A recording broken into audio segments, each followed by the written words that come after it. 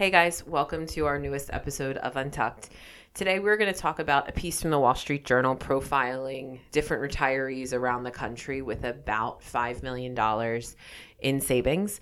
We want to talk about the reality of that amount of money. We're also going to discuss delayed gratification. It's a little bit of a continuation from our discussion last pod on microspending and kind of creating balance in your lives. And then we're also going to talk about a listener requested article on Tupperware, the company Tupperware. And then our top five is top 5 white people sayings. Thanks for listening.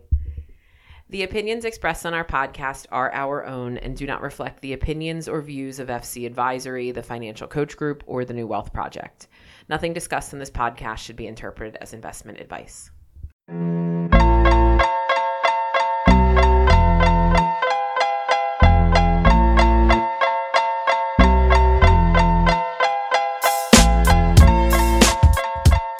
Welcome to episode 88 of Untucked. This is Megan. And Mike. And this is Jeff. So there are absolutely no negative side effects to cracking your knuckles. Zero. No evidence of arthritis being caused, making joints larger, weakening your grip. Nothing. Zero. And they don't even know why the pop sound happens. Like it's not understood why exactly that happens. I thought it was air bubble, like tiny air bubbles. That's one possible, but they're not sure. I find that hard to believe. It would seem pretty easy that in today's world, scientists could figure out like what the popping sound comes from. I'm apparently not through Google. Okay. Because when you Google it, like, why does this happen? What is the pop sound? All the results are, it's not understood yet, which is crazy. I'm assuming this applies to cracking of any body part, not just. It's a great question, like your man. neck. It's a great follow-up. I have no idea. Okay. So there might be some bad things if you're cracking necks or knees or ankles. Well, I would assume, I'm not a doctor, let me just clarify, that you should probably never crack your neck. But like chiropractors crack your back and do all that stuff. So does that fall in the same, we don't know what that is? I don't know. You'd have to ask a chiropractor. Okay. But chiropractors are trained to crack necks and... But also it's kind of understood that it's bad for you over time, right? Chiropractic? Yeah. Behavior? Yeah. I think so. Okay. I don't know, though. No, it would have been a great follow-up. Other good follow-up. Okay. Cool. All right. I like it. Yeah. I just like it because now I can just crack my knuckles with no worry moving forward. You had concerns. Yeah, a bit. Yeah. All right. Where do we want to start? Phils or Sixers? Did anything happen? Has anything happened with the Sixers? I mean, nothing's happened, but there's been so much drama over the last couple of days. Please fill us in. So last time we potted, maybe the time before, we talked about James Harden, who basically demanded a trade to Los Angeles, the Clippers specifically. And Daryl Morey, Sixers GM, I guess anything that's been offered for Harden hasn't been good enough in his mind. So he hasn't really entertained any of the offers. And maybe about a week ago, Daryl Morey publicly was like, Harden's going to be on the roster at like training camp. Like, we're moving on. He's going to be here. It's done. James Harden is in China for some basketball camp, whatever he does over there. And he's recorded calling Daryl Morey a liar and that he's never going to play for an organization that Daryl Morey is in charge of. So that happened. Wow. And then PJ Tucker, a Sixer, posted on Instagram a picture of him and James Harden and a lyric to a rap song about how he sticks by his guy's side. And then Joel Embiid removed Philadelphia and 76ers from his Twitter bio.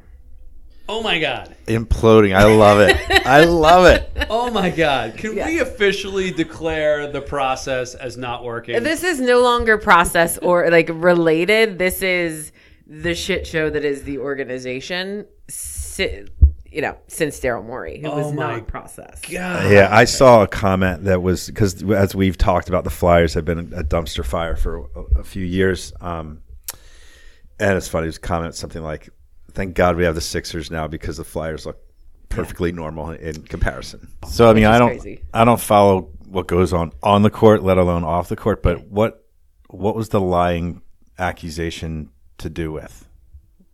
Like, is there something that's well known that? No. There's speculation that it was about prior to him requesting a trade. It was about bringing in other people that he just couldn't get, which I don't know how much of that is actually his fault.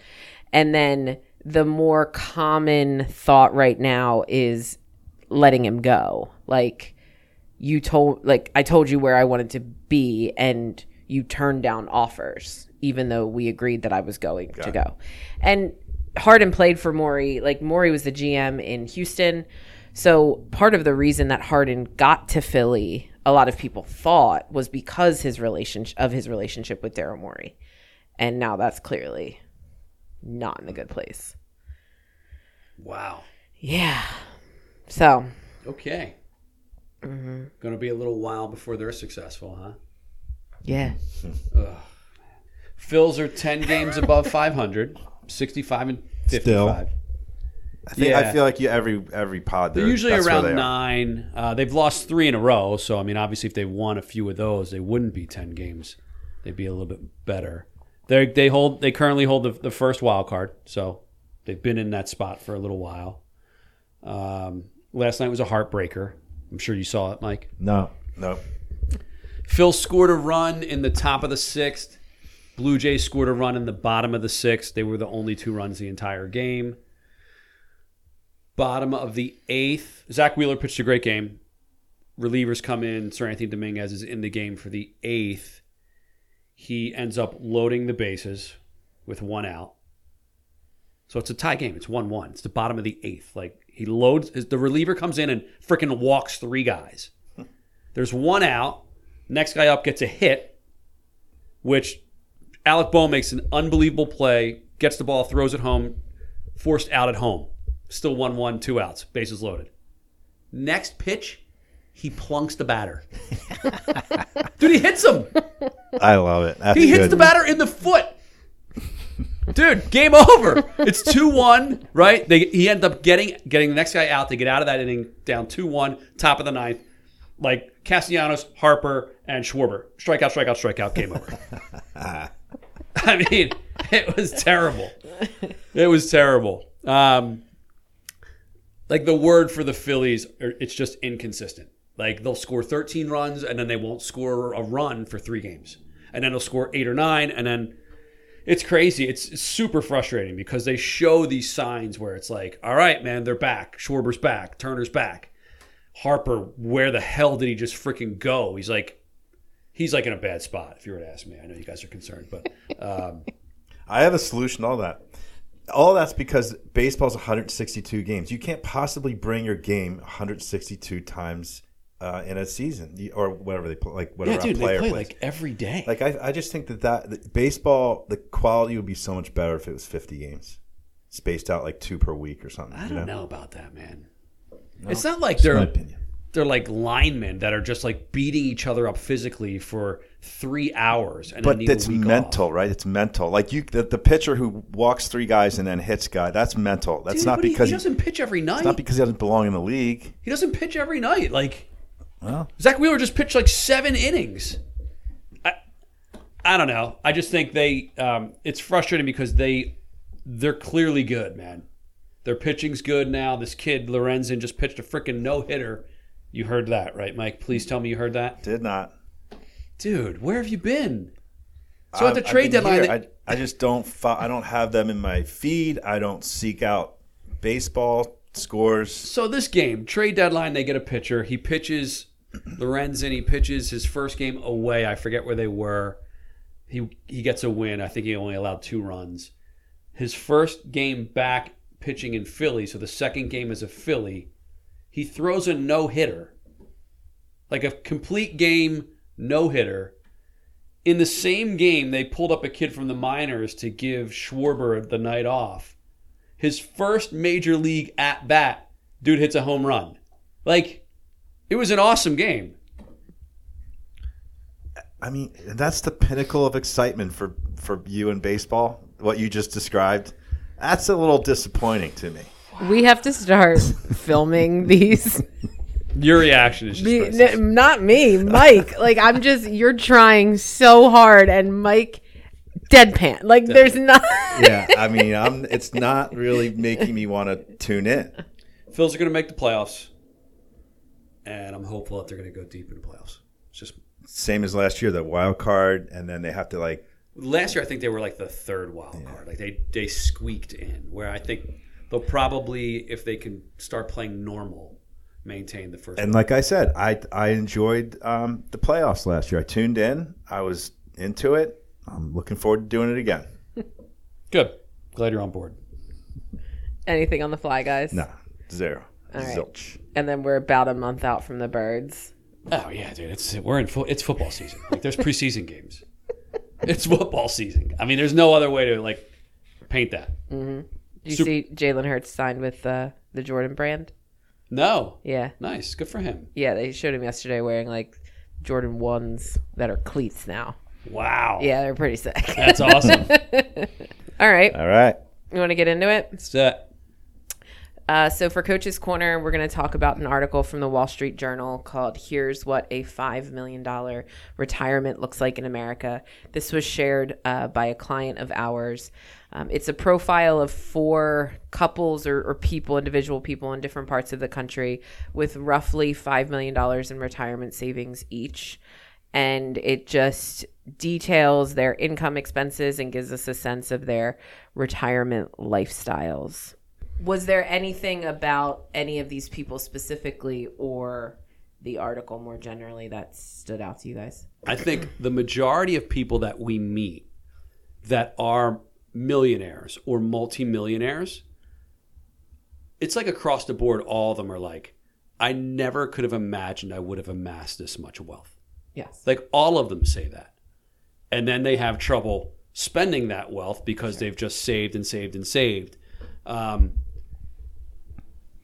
If you can accumulate $5 million, and I'm thinking of like a normal suburbia lifestyle, I think you're well set. Like I don't think you have much to worry. Assuming it's like you have a house, maybe a small condo at the beach, you can probably live a very, very comfortable lifestyle. Assuming that your lifestyle is fairly normal, you don't have these high aspirations of like leaving each kid $3 million or anything like that. Just taking care of you and your partner for the rest of your lives. I think $5 million is absolutely plenty. And you're saying that for like someone retiring today, right? Someone retiring today, right? They want to drive BMWs. They want to go to the beach. They want to travel. They want to just live an unbudgeted lifestyle. I don't see how $5 million can't do that for them. I don't know if I agree. I think a couple things. $5 million is very different if it's in your 401k and IRA accounts and $0 outside of that, or if the $5 million is really all in after-tax money because, let's say, you sold a business or you just saved it. It's a very, very different number because of the tax piece of it. But also, $5 million can safely, roughly generate $200,000 a year in cash flow without having to worry too much about running out of money. So even if that was give all, or take, even if that was all IRA, you net $150 at the low end. Yeah. So if you're taking like expensive vacations, driving BMWs, and like in the current world, the cost of life has skyrocketed, I would worry that maybe it's not enough. It's enough for someone who's lived a frugal life and is going to continue to do that for the most part, and maybe not be called upon to help a kid or something in a big way financially. I don't. $5 million isn't what it used to be for sure. Like, and I think the answer is it just depends. It just depends. I mean, I feel like 80-90% of the people that have that and are the people that you and I are describing. I don't think it depends. 4% gives you $200,000, net 150 if it's all IRA, plus probably another 30 to 50 of Social Security is $200,000 a year, easily.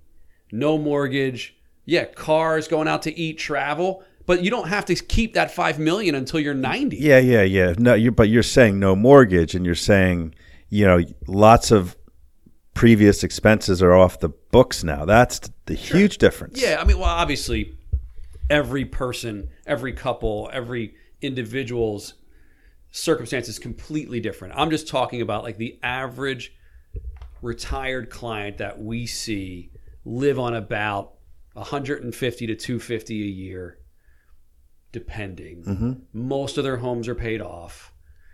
They want to drive nice cars. They want to travel, like a $20,000 to $40,000 travel budget per year. Dude, I think unless they wanted to leave the $5 million to their kids, you take your 4% and you spend it down over the next 30, 40 years. And you can live a pretty rock star lifestyle. Even if you had a mortgage. I think I'm accounting with spending down the $5 million, which, by the way, none of them would want to do. Right. None of them would be comfortable with. Right. But in reality, you're either going to do that or you're going to die with $5 million. Who the hell wants that? Yeah, and I think the purpose of this article, and it's probably a combination of what you're both saying, is that because they have $5 million, their lifestyle has not dramatically changed than what it was to accumulate $5 million. So they haven't gone, okay, now I have this amount of money. I'm going to take the super expensive vacation. I'm going to buy the newest, nicest cars. I'm going to buy the second home, right? They've maintained most of what, at least based on the article that, the information they shared, most of the lifestyle decisions and choices that got them to this point. But they're also some of them have pensions, right? Some of there's Social Security. One of these people is still working. So there's other factors beyond the retirement that's is $5 million enough for these people? Probably, right? Assuming nothing big or different than what we shared. But I think it was more a look into and you said this yesterday, Jeff, it used to kind of be like the $1 million, right? It felt like $1 million was a mark in which if you got there, you were set. And we know that that's not the case. And is $5 million the new bogey? Maybe, maybe not. For these people, it's sufficient. But again, there's pieces of their plans, pensions specifically, that aren't going to exist for retirees beyond this day and age. Yeah, and I think that's, I'm glad you brought that up because that's rare. Most people have to figure whatever I save plus Social Security is it. Yeah. There's no other source of income because the value of a pension is enormous. We see it with our clients that have it. So maybe that's where I'm kind of leaning towards. It needs to be ratcheted higher, and 5 seems like your point's right, Jeff. For those who lived reasonably frugally their entire lives while they saved, invested, and accumulated the 5, they're likely not going to change their spending habits very dramatically because that's just who they are. You don't go from a frugal saver to buying 3 vacation homes and traveling, 6 months out of the year and ripping through $5 million in no time. That just doesn't happen. If you bust your ass with a savings platform to accumulate $5 million, you're not going to have any idea how to spend $5 million. Yeah, I agree. Yeah. I mean, it's just because when you think about, I think about my personal life and what we make and then where it all goes. I'm like, oh my God, what's going to happen when I don't really care to accumulate non-IRA money? I don't have to put money in a 401k. I don't have to fund 529 plans. I don't have to pay for life insurance. There's a lot of categories of savings that happen, and you get accustomed to okay, well, I make 150, but you really don't. You're putting 20 in a 401k. You're sending kids to college. When that all gets behind you, 150 goes a lot further when you're retired. Yeah, that's a good point. Most definitely. I mean, I thought it was interesting, but, different parts of the country, the couple living in Bozeman, Montana, or the couple, which is, I know it's Montana, but it's a very popular kind of I'll say touristy destination. So cost of living there is going to be more expensive. Irvine, California, the cost of living there is going to be more expensive. But then you have a couple in Cary, North Carolina, who spend $130,000 a year, right? Like there's influences beyond even just our intentional spending or savings habits that impact this too, right? A lot of our clients who live and work in the kind of Philadelphia or surrounding areas, you know, who decide to move, typically move to lower cost of living areas. Not all of them, but most of them. And that changes things. Obviously there's there's a lot of variables that aren't detailed in these profiles, but it was interesting. I think if someone's looking for like a, you know, do I fit this mold or am I similar to this person? It maybe gives them like a persona to attach to. That cost of living thing really hits home when you're watching like HGTV and they're like, Johnny and Sally are buying a house in Danbury, North Carolina. They put it on the screen. You're like, oh my God, it's like a $5 million mansion. Like, it's $132,000. What? Yeah. Good. Yeah. It's kind of a segue in a way to the next one. I think. Last week or last pod, we talked about kind of we talked about micro spending and the benefits of small and intentional purchases. And during that discussion, Mike brought up delayed gratification and the value in waiting or saving for things. So we want to spend some time discussing that today, which, as you just said, Mike, segues from our last conversation a bit. Yeah. I think back to what we were just talking about, like for somebody who's just I'll say your average Joe and Jane or whatever, they're, you know, to get to the point to save $5 million and assuming it's your typical, you know, middle class ish, upper middle class kind of person or family, you likely had to put off some things or not spend on things. As an alternative, you saved it and invested it, right? So that was delaying gratification so that you could be the person who has $5 million and your lifestyle is easily going to be funded by that. As opposed to somebody who's gonna retire with $1 million because they were pretty aggressive about taking lots of vacations and maybe driving nicer cars than they should have or otherwise could have. So what's your thoughts on that? Because we talk about balance a lot here, right? I mean, when you're 35, isn't it more fun to like drive a nice car at 35 than when you're like 70? Like, I don't know. I don't know how I feel about delayed gratification. Mm-hmm. I really don't, because you obviously shouldn't spend money you don't have. That doesn't make any sense. But I think instead of aggressively saving for this retirement and not enjoying life, it's stupid. It's just stupid. I mean, how many people don't make it to 65? Yeah, I agree. I think I agree with what you're saying, because like if you teach yourself to over decades to never spend on anything, you're not going to all of a sudden be you're going to be frugal till you die, and you're going to die with millions and millions of dollars. We've seen them here in our offices. And I've seen people do the reverse. Live nice lifestyles, maybe a little bit above their means, retire, not have a lot of money. When I say not a lot, I mean like $1 million. And be able to kind of, look, we can't go out to eat every night. Right. It's a finite amount of money. I'm not going back to work. I've seen people be able to do that. Plus, as they get older, they just don't have the ability to do as much. That's a really good point too, because everyone does recognize that, you know, no one thinks that, okay, if I live to be 85 years old, I'm going to be roaming around the world and aggressively travel. Like, that's just not realistic. So there is that element where do it while you can and while you can enjoy it, while you're physically able to. So it's all that balance that is important to. It's just not black and white. I think if you can figure it out and delay gratification somewhat or enough, but not 100%, not all the way. I think that's the formula that works, but it's not easy. Look, if you're saving and you're doing all the right, I'm sorry. No, go ahead. You're doing all the right things. You're contributing to a 401k. You're making a Roth contribution, like you're doing all that. You're doing a lot of good stuff. Spend some money. Like enjoy some of it. I mean, I think if you're doing good things, you have good habits, you have to take advantage of the youth that you have and the health that you have, because you just don't know how much longer it's going to last. So I think you should find that balance. Mm-hmm. Yeah, I think, like, you know, societally, we've always viewed it like, well, 65, then I can do it.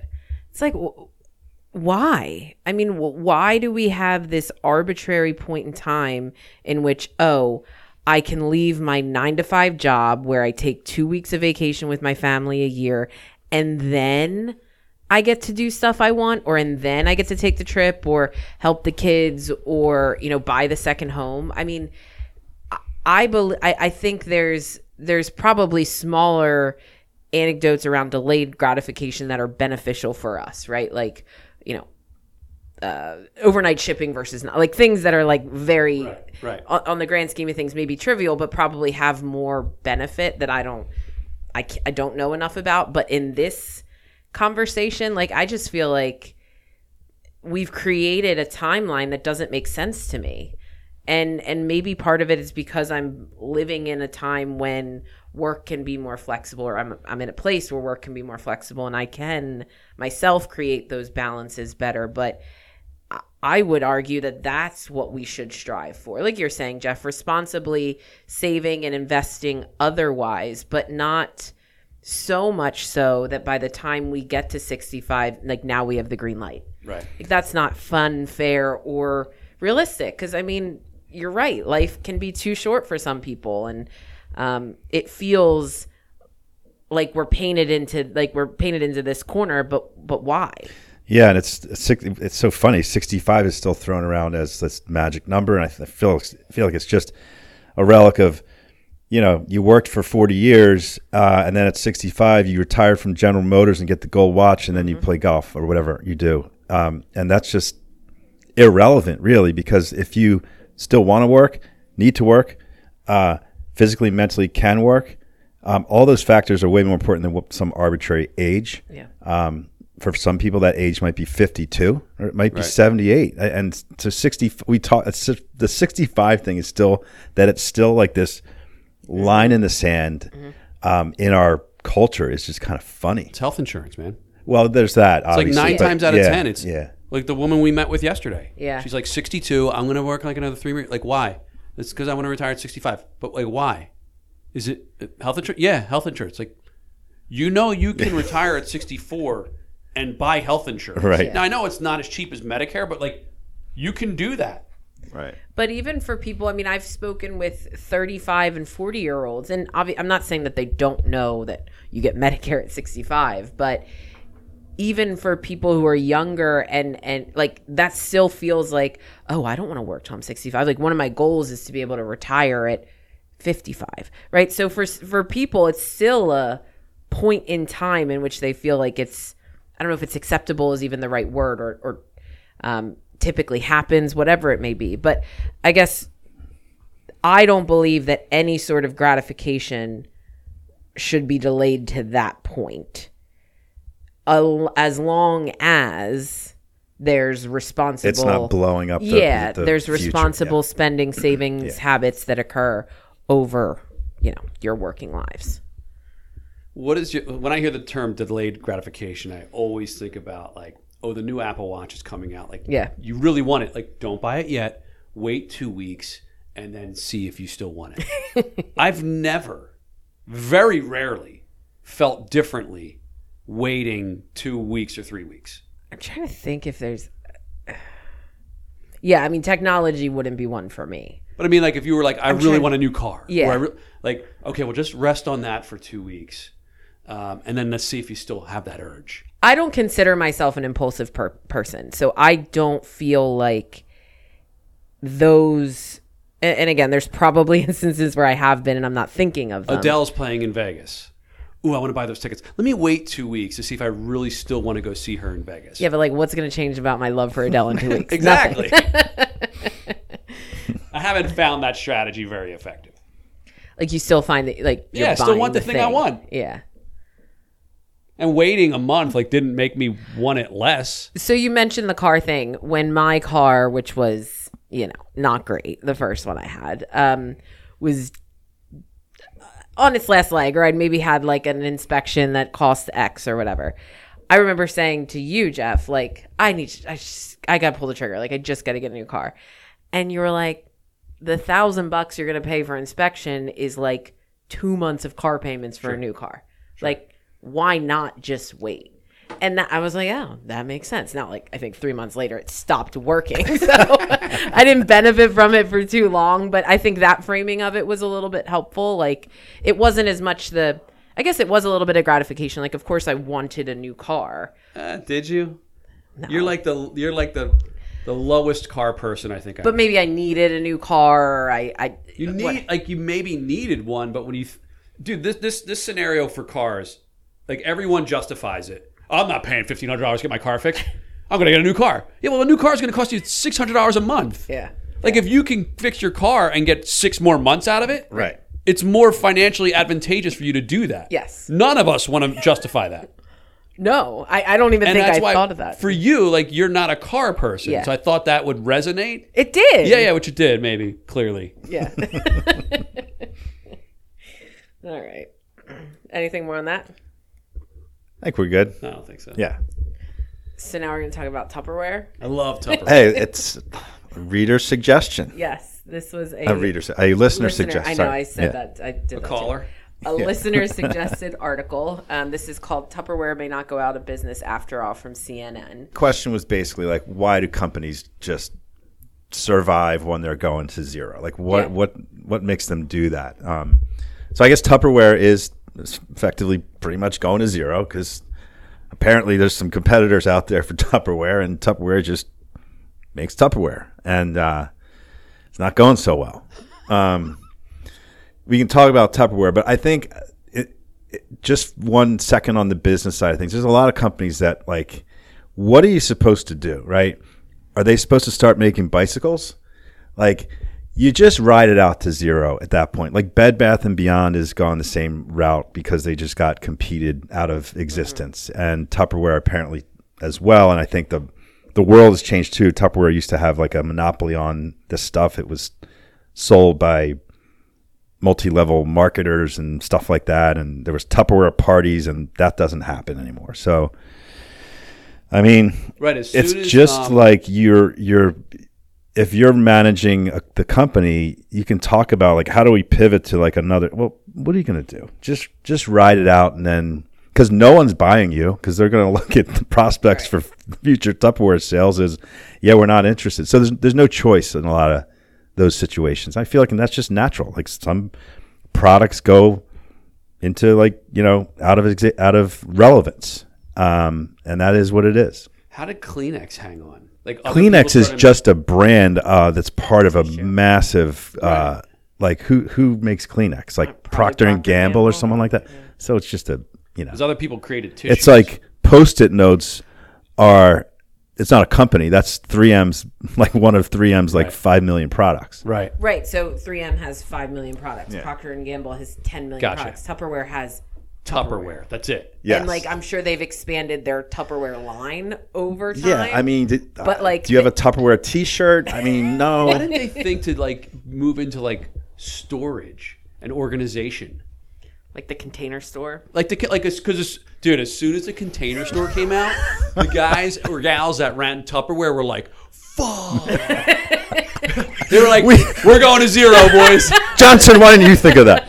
The Container Store, it's genius. It's the plastic stuff that holds utensils. They have little boxes you store stuff in. That's where they should have went. Yeah, and it felt like they were probably late to because of their maybe early ways that you could acquire them. They were late to the Targets, the Walmarts, probably late to the Amazons. So not only are they a singular product, getting them out wasn't they weren't as accessible maybe as Reynolds Cling Wrap, who also happened to make plastic containers, which were held in Target. And maybe Walmart. Tupperware just forgot to patent the actual container, and that Target made their own brand, their own generic brand or something. I don't know the story, but I will guarantee you The people that ran that company got comfortable.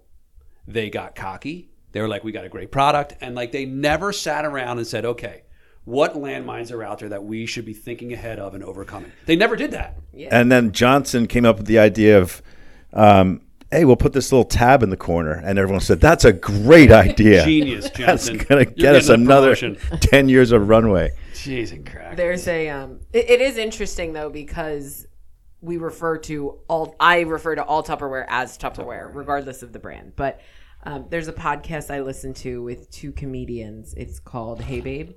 And one of the hosts was telling a story and referred to Tupperware as Tubberware.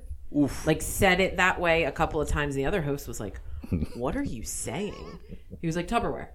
He's like, no. Spell it for me. This man is 37 years old and is referring to Tupperware as Tubberware. Wow. His entire life. Wow, that's pretty bad. Do we even want to get into like how everyone stores their Tupperware?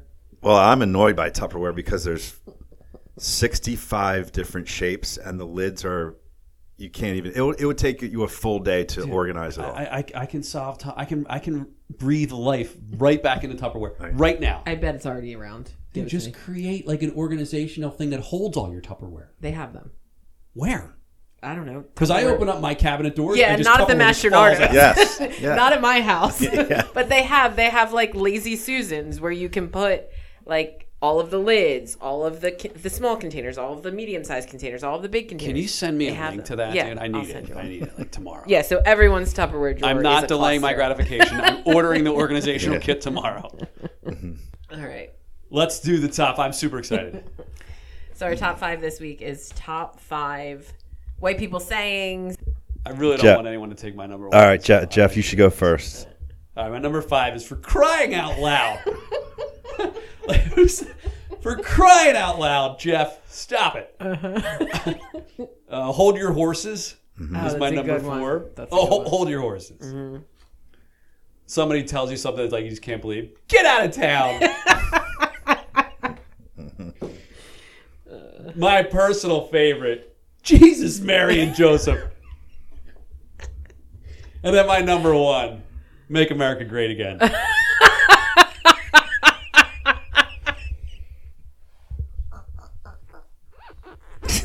I was praying that was on either one of your lists. It's not. No, it's not on mine. Although a few of your others were on mine, but I have a long list. Do you want to go? Sure. So there's a whole category, Jeff, you had a couple of them. So there's a whole category of replacement sayings to not be blasphemous, right? Okay. So you said for crying out loud. So it's the same, like it's instead of saying, for Christ's sake. Okay. Right. And then instead of saying Jesus Christ, there's a whole thing like Yep. Jiminy Crickets and, cheese and crackers and all that stuff.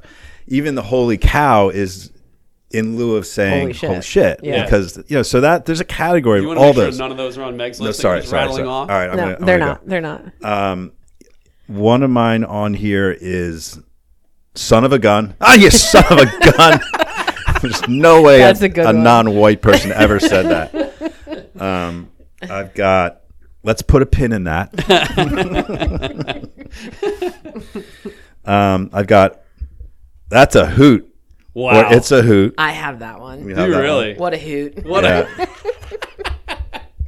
And God, I got so many on my list. This top 5 was by far the easiest to do. There's just there's hundreds. I guess I'm gonna go with that's a bunch of malarkey. And then did I say this one or not? There's lots to unpack here. Ooh, no, that's a good one, Oh, though. no, that's a good really one. good Yeah, I really don't like that one. But Yeah, that's- I feel like you've So- said that before, and anytime you can add that. I've never said that. There's lots No, to I mean unpack. said it in top Oh. 5s of things we hate. Oh, man, okay. that's Okay. fantastic. Yeah, all right. Okay, so I had what a hoot. You're right. A lot of categories. I have just OGs. Like if Yeah. Oh, just geez. Yeah. G's. You said oh, geez. I thought you meant like original gangster. I thought you No. were like- Oh, geez. Gotcha. Whoopsie. Whoopsie daisy or just whoopsie? I mean, you can add the daisy. I think whoopsie in and of itself is white enough. Daisy Okay. makes it super white. Whiter. When somebody puts down like a thing of chips and they're like, "Get these away from me," and then let's rock and roll. Let's Yeah, rock I had and that on my roll. backup. That's Yeah, great. yeah. That is fantastic. Great category, man. Yeah. Good Yeah, find. good one. Yeah. All right. Thanks Thanks. for All right. listening. Yep. See ya. Next time.